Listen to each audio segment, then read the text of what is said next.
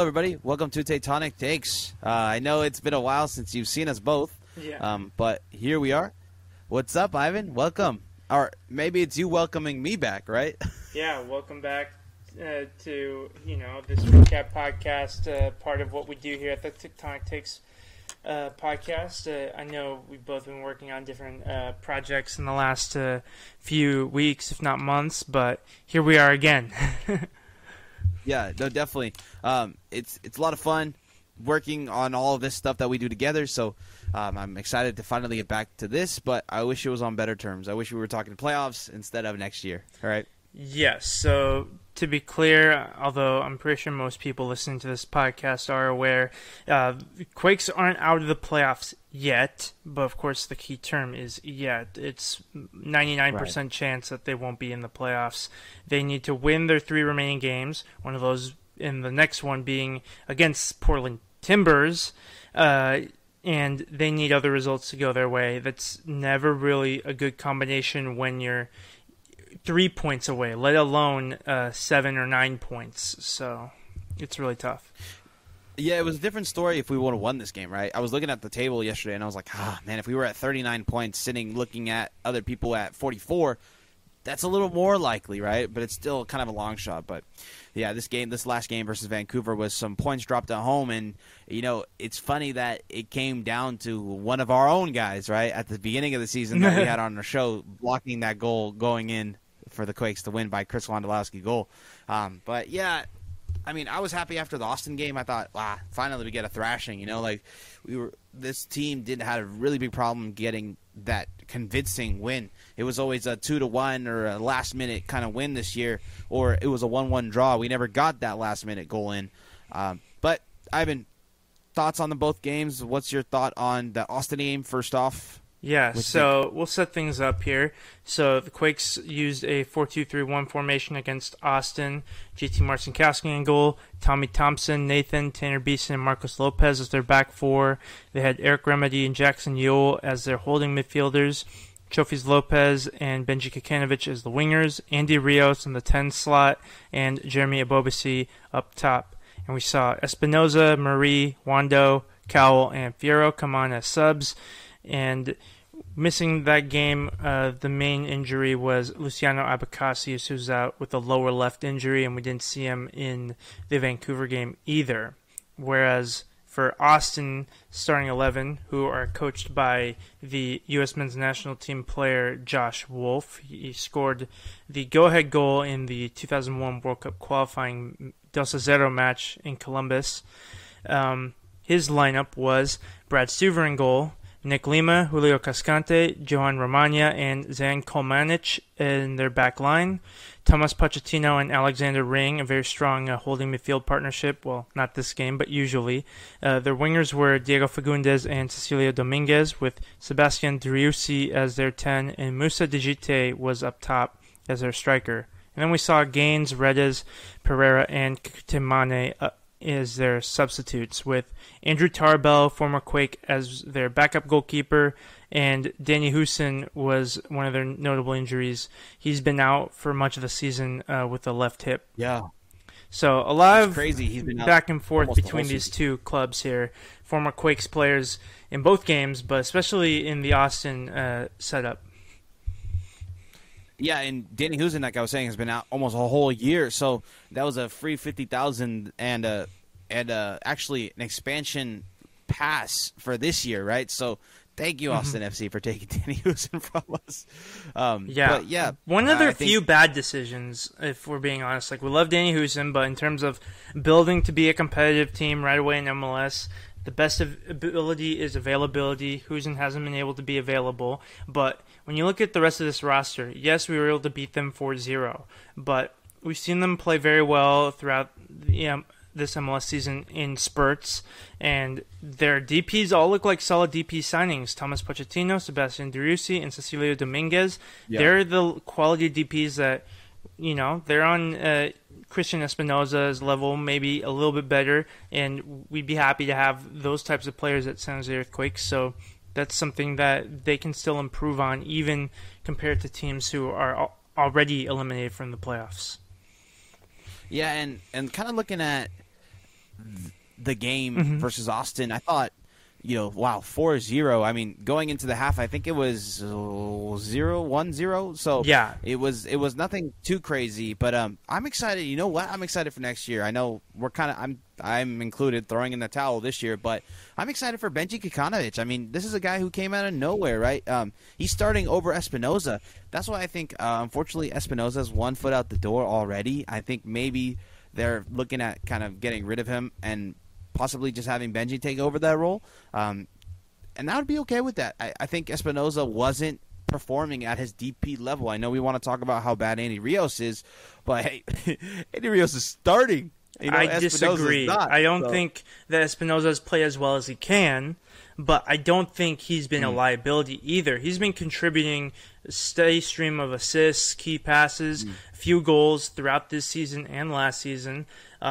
For whatever reason, it feels like unless he gets a hat trick of assists, like it doesn't seem like enough. But I think if Espinoza were to move on, it wouldn't be in the same caliber of failed experiment as it would have been as we parted ways with Vako. Yeah, I agree. I think Espinoza was, I would say, on a 1 to 10. Probably a 7. 6 or 7. 7. Well, Vako was a 5 or a 6. Espinoza was a 6 or a 7. Okay, I'll give it 6.5 because we made the playoffs once. He was up there in assists every year, but he never really reached the peak of one of the best players in the league. And I feel like he has that potential, but it's just maybe not something that's happening. And we have guys like Benji Kikanovic and Cade Cal coming up where I think if we're going to play the young guys, we need to play the young guys. And maybe, I don't know, nowadays, what are we going to do with all this money? I know the money is going to come off of Carlos Fierro and Andy Rios. I wouldn't be surprised if they re-sign on a very small contract because I think a lot of these guys like living in the Bay Area, and a lot of them have roots here now. So don't be surprised when Andy Rios signs a $200K contract with the San Jose Earthquakes and Almeida plays him next year. So, or even the same goes with Carlos Fierro, a $300K contract. Maybe he stays around. And I think the sentiment of Carlos Fierro, at least, is they would like him to come back on a super deal. Yeah, so no problem with that. But overall, 4-0 win. That was a fun win. Chofis Lopez got on the board. Chris Wondolowski snagged a goal. It was a fun time at PayPal. Ivan, were you there? I wasn't able to make it to the Austin game. I was at the Vancouver game. And a few more stats from that game. San Jose Earthquakes had more shots, 20-15 advantage. And they also had more shots on target, 9-5 advantage. They outpossessed Austin 55% to 45% with a greater passing accuracy at 82%. 3 chances created, 10-8 advantage on corners.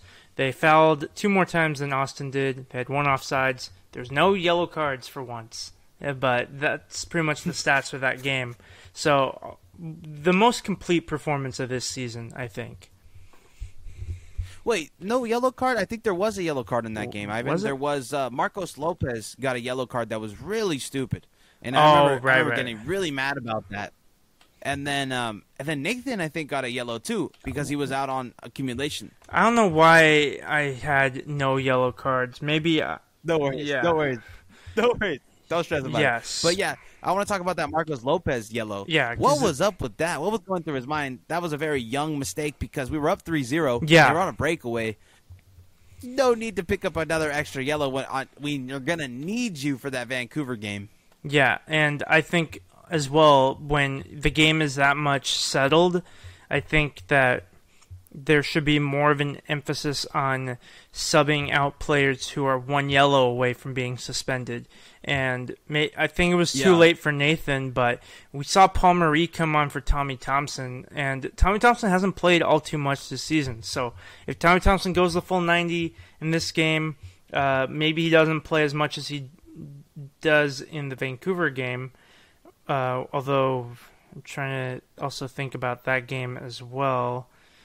Tommy Thompson did get a yellow card that game, but that's not what I'm looking for. Tommy Thompson was subbed off that game for Shea Salinas. So they didn't play him full 90 both games anyway. So, but I like what Tommy Thompson has done this year so far. I'm going to say that. I think Yes. he can step into that Shea role either next year or the year after, no problem. I think Paul Marie can do something like that too. I've been happy with their play. So I think subbing off Marcos Lopez, if he's one yellow away, and maybe I think Matias didn't know that. I think maybe someone didn't go ahead and let him know that, or they weren't looking for it, because Marcos Lopez usually doesn't get a yellow card. So Right. I mean, it might have been something where it was like, oh snap, now we got to go into, or Vancouver coming in without our best defender, because he hands down is our best defender. Yes, our So, best fullback for it's- sure, our best defender too. Nathan sort of let that title slip in the last couple of games. I think Nathan's great, but I think Marcos Lopez is world class, because I mean he goes up head to head with likes of Brazil, likes of Argentina, and he does a good job with them. So I Right. think Marcos Lopez, this is not the last stepping stone in Marcos Lopez's career. Oh that's no, for sure. okay, yeah, I agree. And so let me be clear with the Tommy Thompson point. So he gets subbed off in both Austin and Vancouver. If you put in Paul Marie for Marcos Lopez in this game, you save him for Vancouver because he can't get booked. Tommy Thompson plays the full 90. He can start for Vancouver, but he doesn't go the full 90. He gets subbed for Salinas in Vancouver, which they did anyway, so that would have been an easy fix. And it's the little things that make the biggest differences. And who knows if Marcos Lopez was playing in the Vancouver game, does he prevent that goal from happening? It was more of a central area, so I think it's more of Nathan's absence being the key contributor there. But it sure helps. Maybe Marcos Lopez's attacking strength, he's able to whip in a cross, or he's able to shoot one from outside the box that goes in. That would also make a difference too. So we win 2-1. So that is still a key suspension that, while we were enjoying the 4-0 win over Austin, that was still lingering over our head, and then it came to fruition there. Of course. And the silver lining out of that actually might be Jackson Ewell's got to play center back. It probably would have been Marcos Lopez playing that center back role, but we got to see Jackson Ewell in that center back role. So. Yeah. So just to wrap up Austin, because that was the less eventful of the two games. The player of the match, offensively, you could give it to Benji there, and he won the poll for both games. Obviously, he got the goal for the Vancouver game, so he was most likely going to be the runaway winner for that poll anyway. But defensively, I done goofed and I didn't put Tanner Beeson on that poll, and I probably should have. He had a particularly important goal line clearance in that game while it was still in the balance. So that was an important contribution from Tanner Beeson. And a lot of our young players contributing this season, which is definitely the best storyline that we could have asked for. Yeah, and it's just it makes me look back on the season and think what would have happened if Jeremy Ebobisse didn't get hurt, right? Yeah, that was a this turning team point. Plays completely different. Yeah. With him, and so it's just it's completely unfortunate. And as well as Benji, right? What would have happened if Benji didn't get injured? Because he's playing lights out now. So it's like the only player on the press conferences too that wants to talk to us, right? Yes. So, and it's funny because he's always talking about, he's giving the honest truth, like, hey, at the end of the day, we didn't win, we need to win. Yeah, so he handles them so season, well. I'm very impressed with his answers. Hopefully we get a chance to upload some of Benji's press conference questions on our YouTube channel at Tectonic Takes. But just being in that press conference and listening to him speak, this didn't feel like a rookie. This felt like, he's been doing this for years. And he just has that confidence in himself. Like, he knows what he's capable of. And even though everyone in the Quakes fandom will be very happy with how Benji is doing, he seems like the type of player that, like, win, lose, or draw, he's going to be in the gym the next day trying to get better. Right. And that's what you love to see out of a player. And you know what? This might be a stretch, but I kind of see a captain in him. I think maybe 5 or 6 years down the road, I can see a captain in him. I think he's very poised. I think he's the type of personality where he'll tell you the truth. But I could see a captain in him. Yep. Ivan? Yes, I agree that Benji can be a captain. So I think for now, he's going to be one of the most important players for whatever happens in the upcoming season. Next up for the Whitecaps games, the changes in the lineup. Tanner Beeson, new center back partner for that game was Jackson Ewell, which was definitely a surprising decision, but it was a really good decision, it turns out. Paul Murray filled in at left back. We saw Andy Rios move into the center midfielder spot that was vacated by Jackson Ewell. And then we have our front four of Kikanovic, Espinoza, Chofis, and Ebobisse. And we saw Fierro, Salinas, Wando, Cowell, and Scan come on.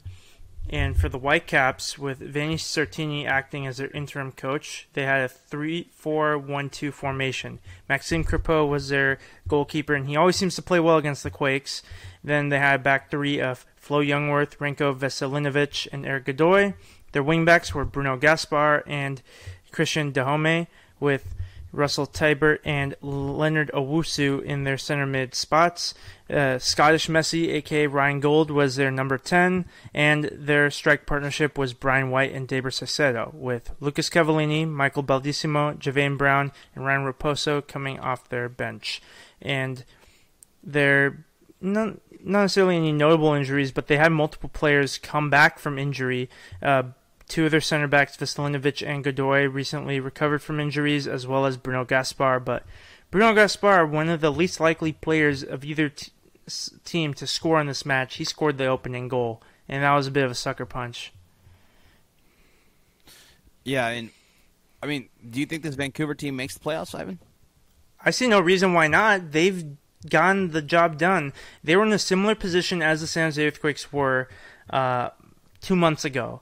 The difference was Vancouver Whitecaps were able to pick up more points than the Quakes, and I think they have a better team. Like, you can't really debate that, looking at where these two teams are headed in opposite directions, and they've really built the roster. They went and brought in a game-changing DP, and maybe this is where some of the criticism for Espinoza is a bit more warranted, because he has been a contributor for the Quakes, but Ryan Gold has been at another level for the Whitecaps. And they've been able to win the hard games. I think I was not as shocked at Vancouver turning a 2-0 deficit around to a 3-2 win over Portland as I would be the Quakes winning in any fashion against Portland, if we're being honest, come Wednesday. Yeah, Jeremy Ebobisse needs to start banging in goals too. Yeah. I mean, he came in with a pretty big price tag, and I know he got injured, and I know he's getting back into the thick of things, but I'm going to need some more out of Jeremy Ebobisse, especially because this team is kind of catered to what he needed out of Portland, and he didn't get that in Portland. So he needs to go ahead and make sure that he shows us that he has that 9 ability, because he was, if you guys were following Portland, he was actually moved over to the wing spot because they brought in a 9 to go ahead and play Felipe Mora, I believe it was. But now they didn't have a spot for Jeremy Ebobisse, and the Quakes saw that. Chris Leach saw that and thought, okay, the Quakes could use a 9, a real 9, and they kind of brought him over. So he needs to go start scoring them goals, and I'm assuming next year he's going to have a 10-plus season, but I need to see a little bit out of him now. And yesterday was a great opportunity to kind of cement himself in this starting lineup. And unfortunately, the job didn't get done. Benji got on the board, but nothing else came from the Quakes. Wondolowski almost got another one because, Wando's goals come in bunches, but unfortunately, Florian Ljungwirth, our own Florian Ljungwirth, was the one to stop that goal from going in. Yeah. And it's, we were all saying what a great transfer that was, but if we don't make the playoffs because of that transfer, then it wasn't a great transfer, moment, right? At least in the short term. Right. So, yeah. Definitely. So we'll see. I guess, Ivan, anything to look forward to in the last couple of games coming up? Yeah, so let's first wrap up the Vancouver game. So it was another strong statistical game for the Quakes. They had 16-7 advantage on shots, and both teams had 3 shots on target. So that was probably the biggest issue there, not converting on those chances. 13 shots off target is crap. But the rest of the stats are in the Quakes' favor. They had 64% possession, 83% passing accuracy. They had 2 chances created to Vancouver's 0. They had 5-2 corner advantage. Vancouver fouled 3 more times. one offside for the Quakes, and this time I'm pretty certain the only yellow card was the Tommy Thompson yellow card.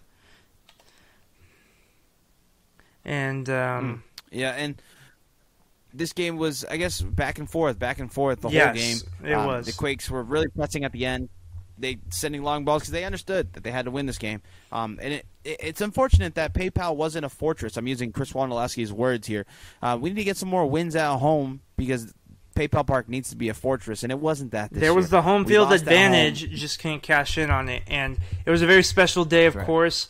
We had so many members of the 2001 MLS Cup team in attendance due to the 20th anniversary celebration.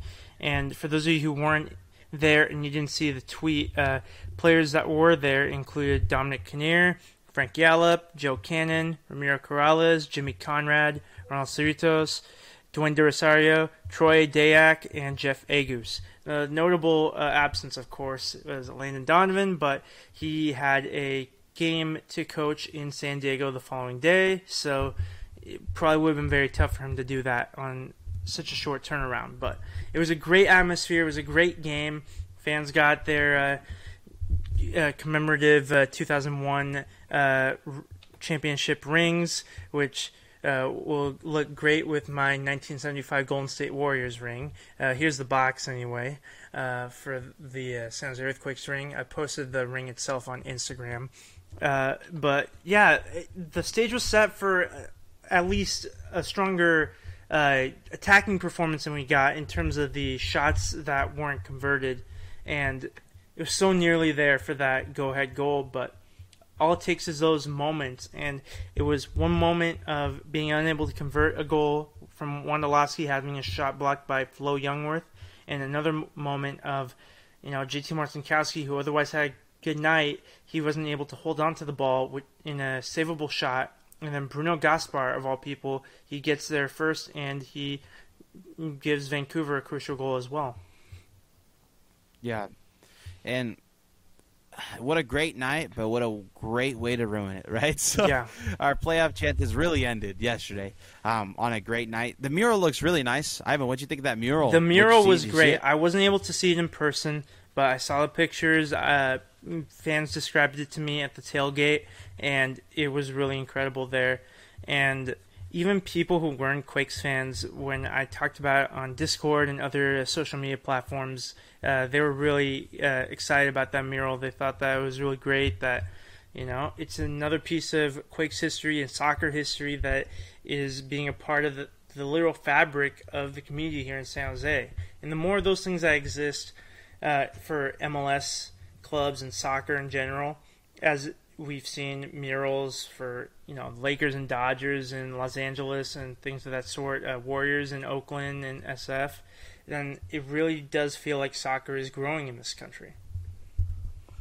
We need some more of that. I think Yeah. we really do need some more of that. Like especially maybe a mural of Chris Wondolowski and Shea Salinas, side by side with Bernardez and that We Believe season, or the Never Say Die season. So maybe we see another one when that 20-year anniversary comes up. So yeah, the Never Say Die Goonies mentality. Maybe we see Lenhart with that crazy hair on the mural. But yeah, that was an incredible hairstyle. I think that's needed.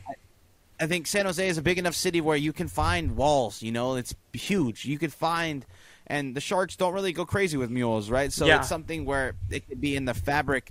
I know it's going to be something that people I know maybe aren't interested in soccer, but it's like a cool Instagram picture with the blue mural behind it. So Right. It's like it's something where let's get some more of that. Yeah, so I really like that. And unfortunately, Landon Donovan couldn't make it. I feel like he was a big part of that team. Yes, so he was absolutely a huge part of it. It was his first MLS Cup. It was the very start of his career.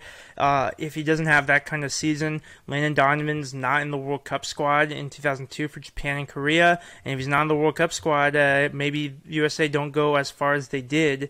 Their best ever finish in the modern era. So love him or hate him, Landon Donovan is an important part of Quakes history, MLS history, and U.S. soccer history. Yeah. So, but yeah, I thought, what a horrible way to end it. But we move on to the next game, right, Ivan? Yeah, we move on to the next games after we get through some recent results.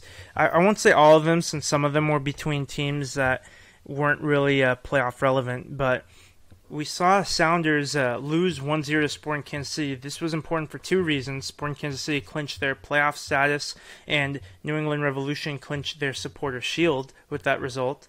The Columbus Crew, the defending champions, get a hammer blow to their playoff hopes as the New York Red Bulls beat them 2-1. New York City FC beat DC United 6-0.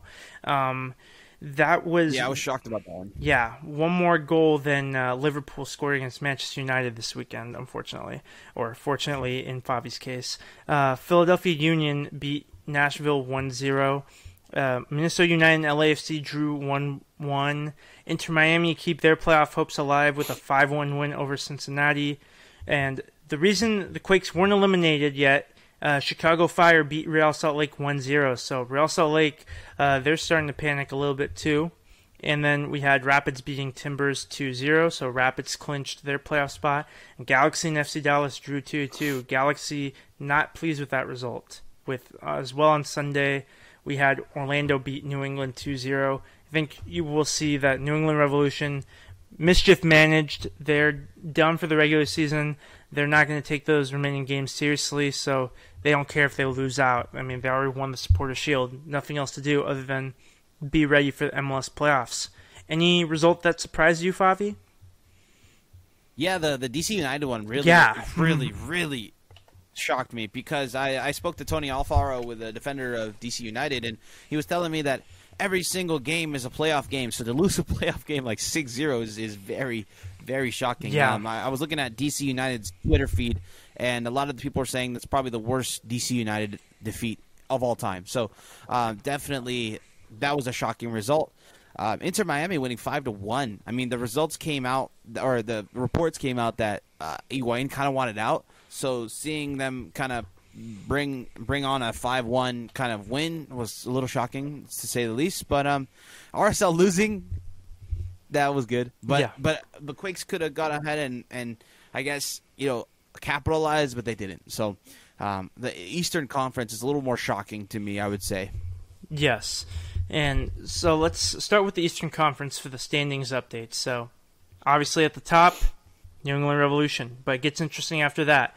You have Philadelphia Union second, just ahead of Nashville, both on 49 points. You have Orlando City, New York Red Bulls, and Atlanta United filling those playoff spots. But Montreal is level on points with Red Bulls and Atlanta United, so they are still very well in the mix. DC United with 41 points, Inter Miami and Columbus Crew with 38, and then the rest of the Eastern Conference is eliminated at that point. So San Jose Earthquakes with 37 points. They have the lowest points total of any team still not yet mathematically eliminated. So that's not a great place to be, not only because obviously we're most likely not making the playoffs, but it essentially means right now we are the 7th worst team in MLS, ahead of the Texas teams in the Western Conference, ahead of Chicago Fire, Toronto FC, and FC Cincinnati. So that's not the class that we envision ourselves to be in. This episode, podcast episode, will be titled Heroes and Sidekicks because of our last segment. And needless to say, San Jose Earthquakes really feel like a sidekick right now in the MLS landscape here. Yeah, and the most shocking thing about this is actually I'm looking at the teams, and we're 3 games away, right? 3 games away from the end of the season, and only 6 teams out of 27 teams are eliminated. So as an MLS fan, as a neutral, Great this stuff. is actually a very exciting time. Yeah. So a very exciting time if you're an MLS fan, because except for us, I mean, we're San Jose Earthquakes fans, but everybody's still available to make the playoffs. As Abby will remind me every time I time. talk to her, it could be worse. It could be Cincinnati. Yeah, right. What if you're a Cincinnati fan? You have Brenner. You spent $10 million on that guy. Eesh. They're the Watford of MLS, but even that is a disservice to Watford because Watford are looking kind of decent in the Premier League, but they don't give their managers enough time to build anything sustainable, and then they're just stuck in that same position. Hey, Watford won 5-1 versus Everton yesterday, so hey, maybe maybe Cincinnati can pull something out. The comparison is strictly in terms of like sacking their managers at the rate that the two clubs have had, but in terms of performances, yeah, Watford have done a lot better for themselves. In the Western Conference, though, So no one has clinched the Western Conference yet. The top three is Seattle Sounders 58, Sporting Kansas City, and Colorado Rapids 55 points each. So any of those three teams can still win the Western Conference with 3 games left. And then in the next tier, fourth place Portland Timbers 46 points starting us off, then followed by Galaxy 46, Minnesota 45, Vancouver 44, and then the playoff line sees Real Salt Lake underneath with 42 and LAFC with 41. So if we were in either Real Salt Lake or LAFC's shoes with 42 and 41 points, even if we just got a draw in this last game and it still wouldn't be satisfactory then, that would still be a better position to be in because you're still only 3 points away. And with the schedule that remains, we have a strong team that remains with Portland Timbers. We have a slightly less strong but still tough opponent with Real Salt Lake, and then we have FC Dallas. So 3 different levels of opponents there. So you can probably plan on maybe beating FC Dallas for 3 points, and you have to get what you can get there. But now that's not good enough for the Quakes. Just to even have a chance, you have to get 9 points to get up to 46, which is only good enough for 4th or 5th. And that's in a vacuum where no one else has done anything yet. Yeah. But that's not the case. We don't operate in a vacuum. The other teams will have chances to get points as well. And the biggest missed opportunity, of course, was taking 3 points away from Vancouver. Being on 40 points and that 4-point gap on Vancouver, that would be a little bit easier to make up as opposed to now where it's 7 points. Yeah, I agree. I feel like they would have been on 39 points because you would have to -1, but it would be a closer kind of go at it, right? So, but kind of looking at these next remaining games, I'm a little interested on the Montreal Forge game. You're having a Canadian Championship game, kind of in the thick of things while they're in the playoff game. So that's a little funny to me, but. Yeah. Yeah, so I don't know how the Canadian Championship works, but it is something that is important in the sense that Montreal are competing in this competition as well as they're chasing a playoff spot. So you're going to see a lot of rotation in that game, but of course the Canadian Championship is the best opportunity for Canadian teams to get some silverware, so you don't want to rotate too much either. But of course the most important thing right now is MLS playoff participation. Other games I'm going to be looking at Tuesday night is a big game. It's Diego Rossi versus Nicolas Ladero, except Ladero's still hurt. LAFC versus Seattle Sounders. That's going to be a big game. Gone. Oh, Diego Rossi's gone. Rossi's in Turkey now. Oh, sorry. I forgot about that. Yeah. Brian Rodriguez, you mean? Brian Rodriguez, yes. Yeah. Anyway, another big game on Wednesday at 4 p.m. New England versus Colorado Rapids. Again, it depends on who shows up for New England. If they still put a strong lineup there, we're going to really see what the Rapids are made of.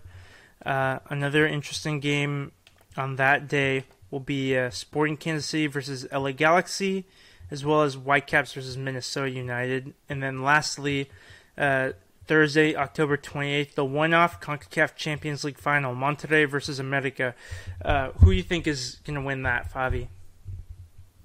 I think America is going to kind of sadly, I agree, cement themselves again. Yeah. I think America is their squad's too strong. I think they have some crazy depth. They have some players like Aquino that is just lights out when it comes to these CONCACAF matches. And I think they're going to do a great job. They have Layun now, so they stole Layun from Monterrey, so I think they're going to get the job done. All right.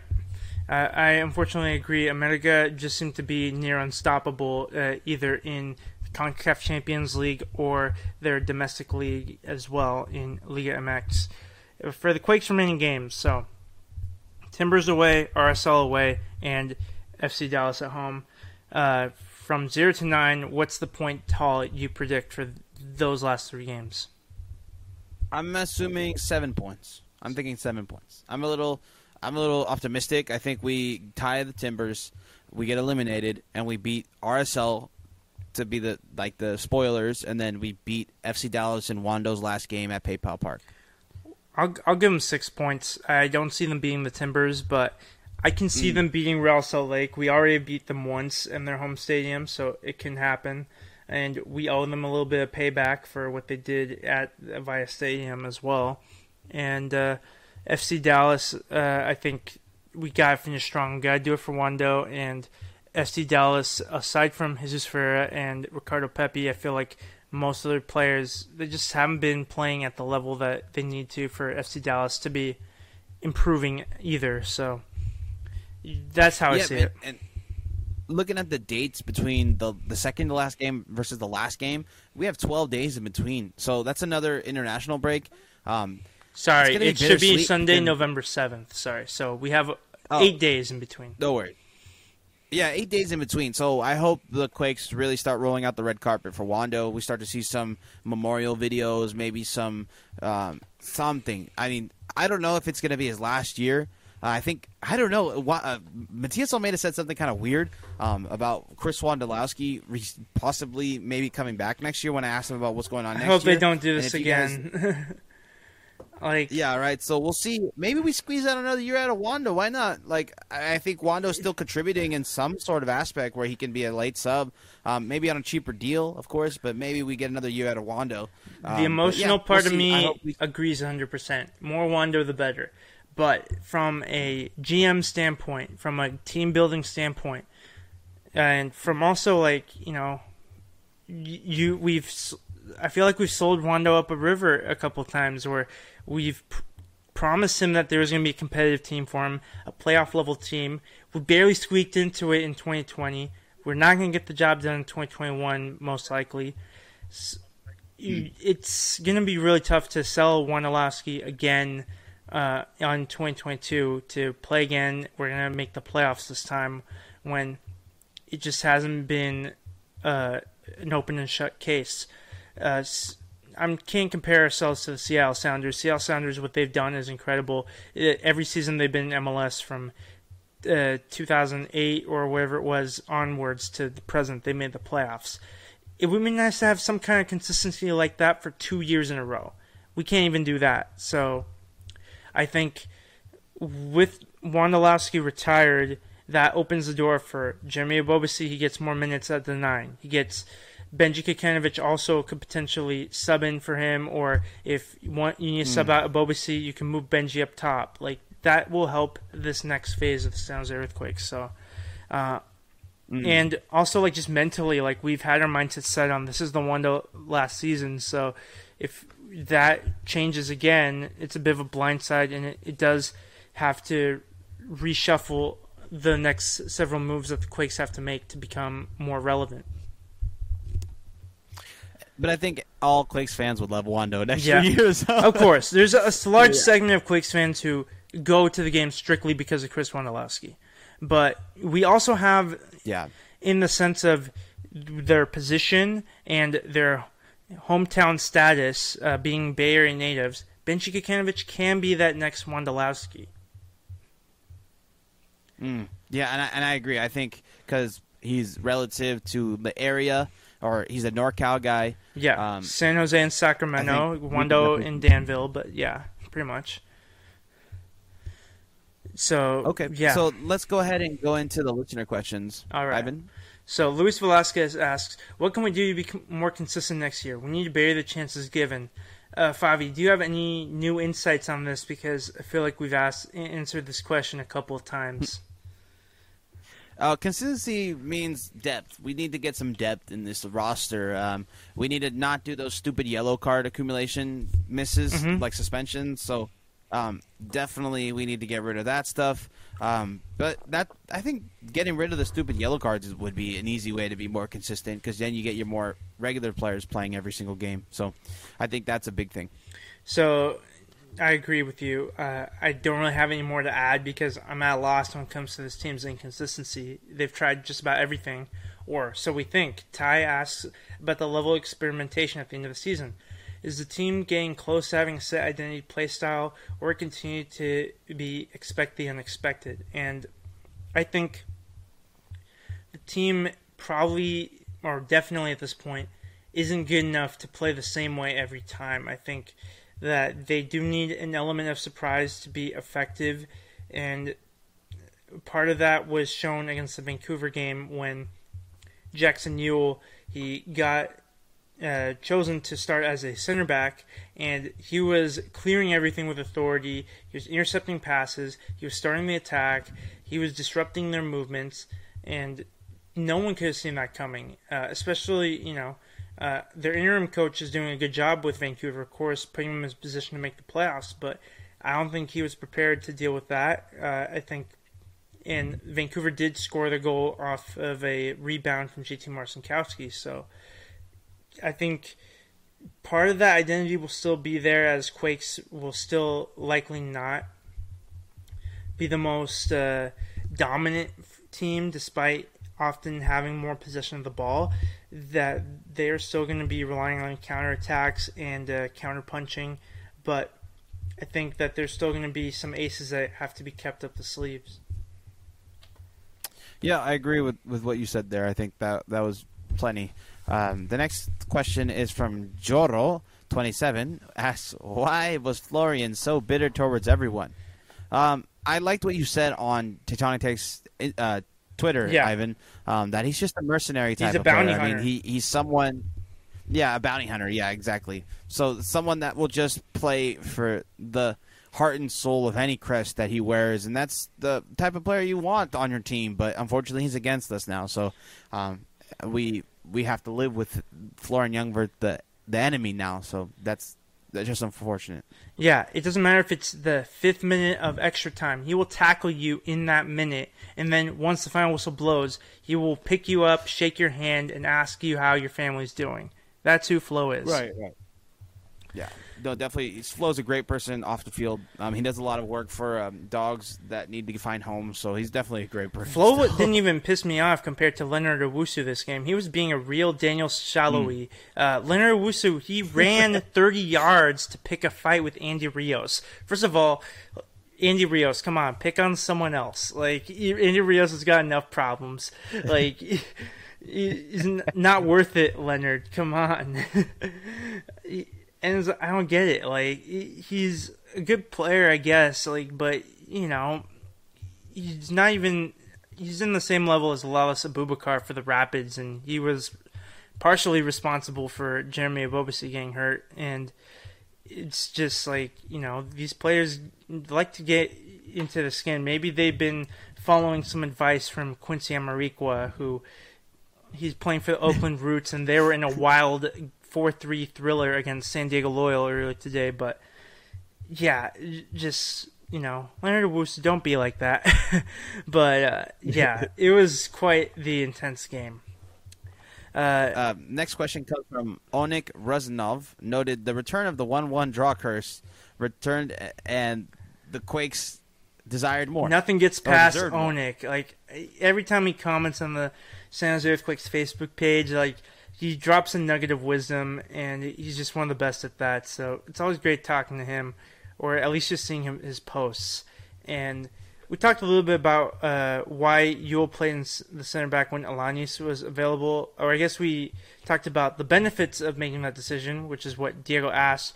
But Osvaldo Alanis, he's just kind of fallen off the map. He has tired legs, that's for sure. I remember his last press conference, he said, we're running a lot. And it seemed like a broken man. I hate to say it, but it seemed like someone that was just tired. And maybe this long season is a lot, and it's probably for a player that's up in his age.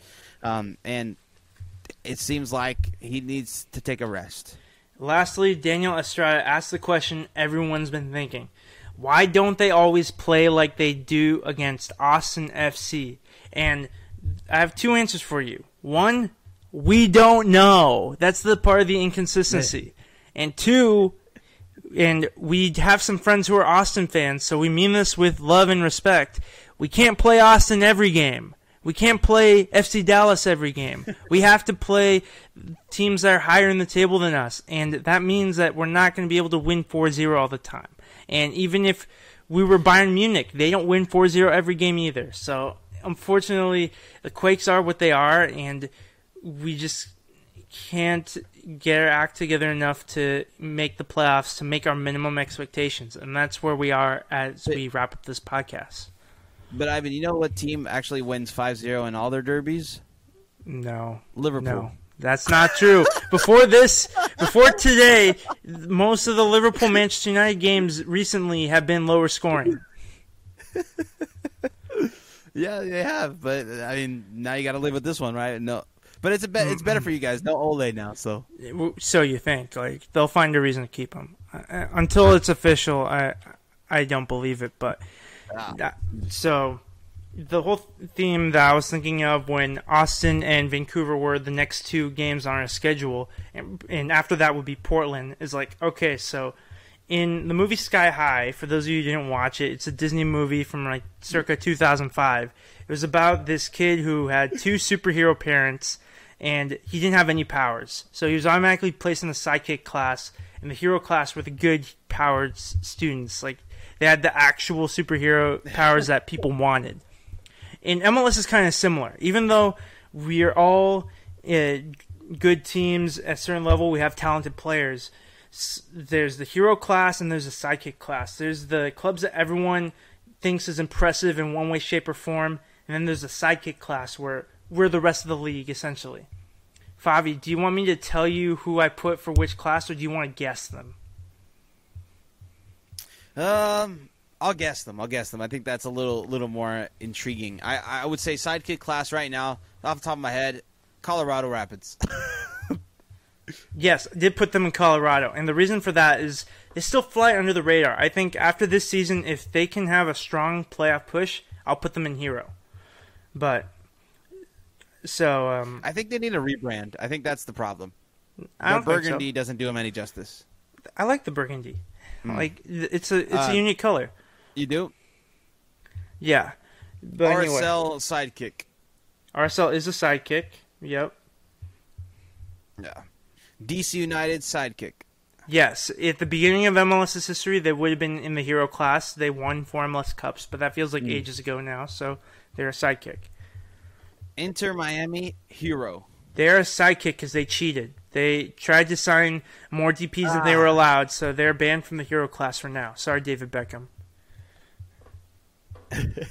New York City FC absolutely a hero. They murdered Red DC United. Sidekick. I put New York Red Bulls a hero because they're backed by Red Bull. So all the Red Bull clubs, they're kind of heroes in their respective leagues. They're not as dominant as Salzburg in Austria, and they're not as, haven't hit the heights lately as RB Leipzig did in Germany. But New York Red Bulls, they're always going to be somewhat front of mind, and MLS media loves to push the Hudson River Derby, even though none of the fans seem too interested in it these days. Yeah, and okay. And then let's look at the Ohio teams.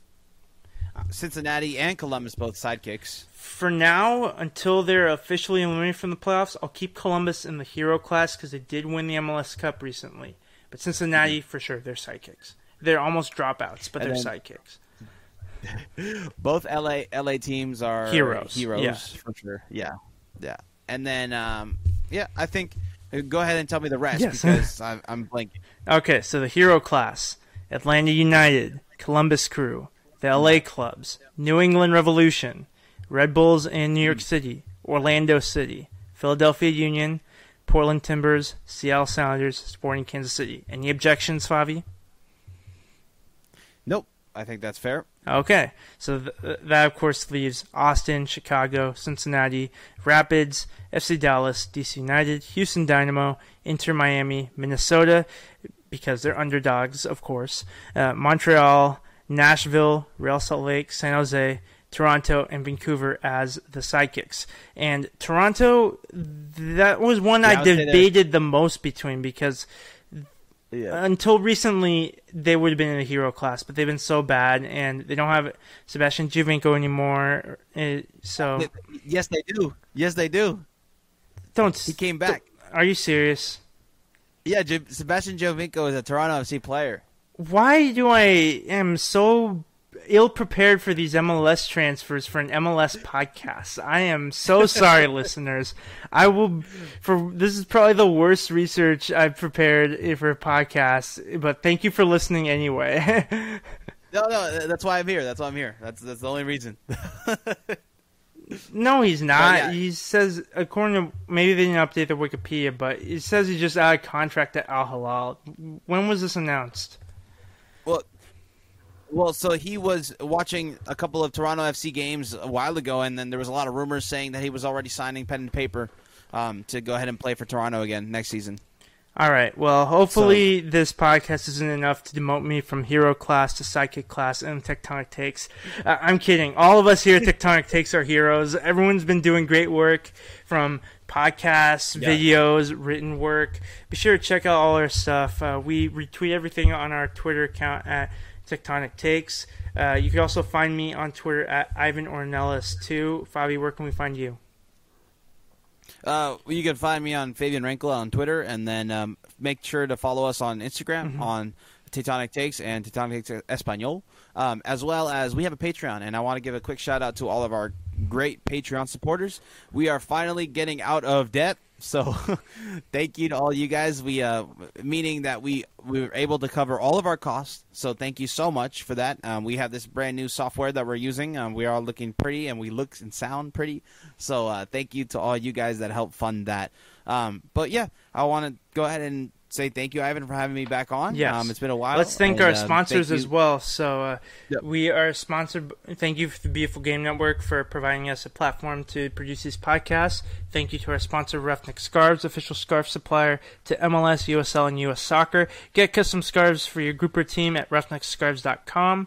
And also, did you know that scarf trading is a real thing? So at the tailgate, we had a couple of Vancouver Whitecaps fans join us, and they talked about how they have a extensive scarf collection of different MLS clubs. They always bring extras to scarf trade. So if you're someone who likes to collect things like that, that could be something you can do, and that's something you can start with Roughneck Scarves. That's actually really cool. That's really cool. Yeah, and tired of the same old uniform, the cookie cutter templates from Nike and Adidas? Kinda.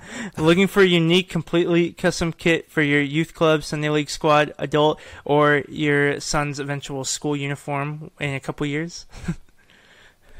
Right. Yes, I'm tired of it already. Icarus FC can help you create the kit of your dreams at an affordable price. It can even create you a camouflage Manchester United kit like me that I'm going to need for the next couple weeks as they're complete trash right now.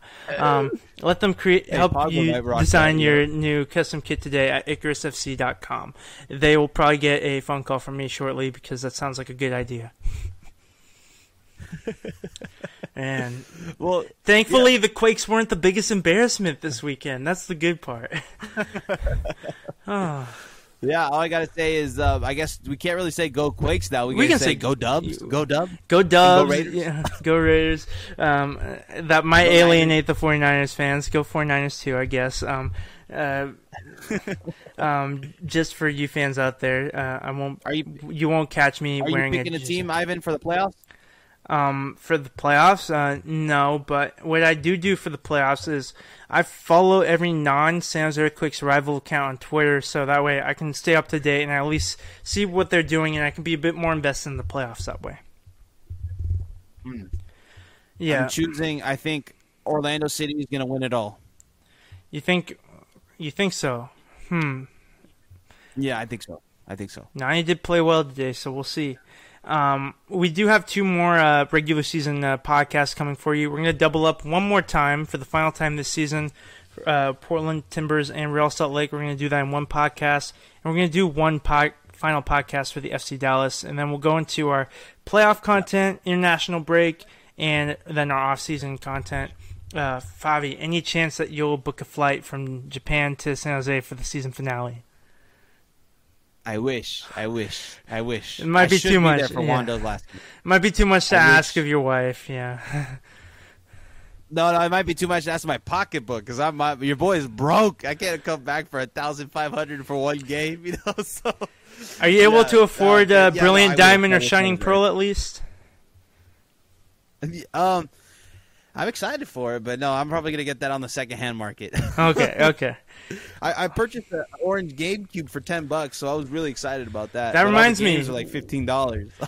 One last plug, like Tectonic Gaming, like join our Discord because we do have some fun stuff planned for there. I post updates of both the Essex Clash Wanderers FC Create a Club career mode, where Eric Winalda is trying to navigate San Jose Earthquakes' sister club in Essex across the lower leagues into the Premier League. We're currently in season 1 of that, and I'll also post updates of other projects I'm doing for FIFA, such as my Newcastle United rebuild, quote-unquote, the right way, without the investments. And we'll also have some other challenges if you like other FIFA modes. Maybe we'll incorporate stuff for Pokemon. Maybe we'll do some Tectonic Takes group Nuzlocke challenges or something for the remakes. We'll see what we do there. Yep. But definitely go ahead and follow us on Discord. It's a lot of fun. So please go ahead. And all I have to say, Ivan, is go everyone. Go Quakes. Let's keep it simple. Yeah.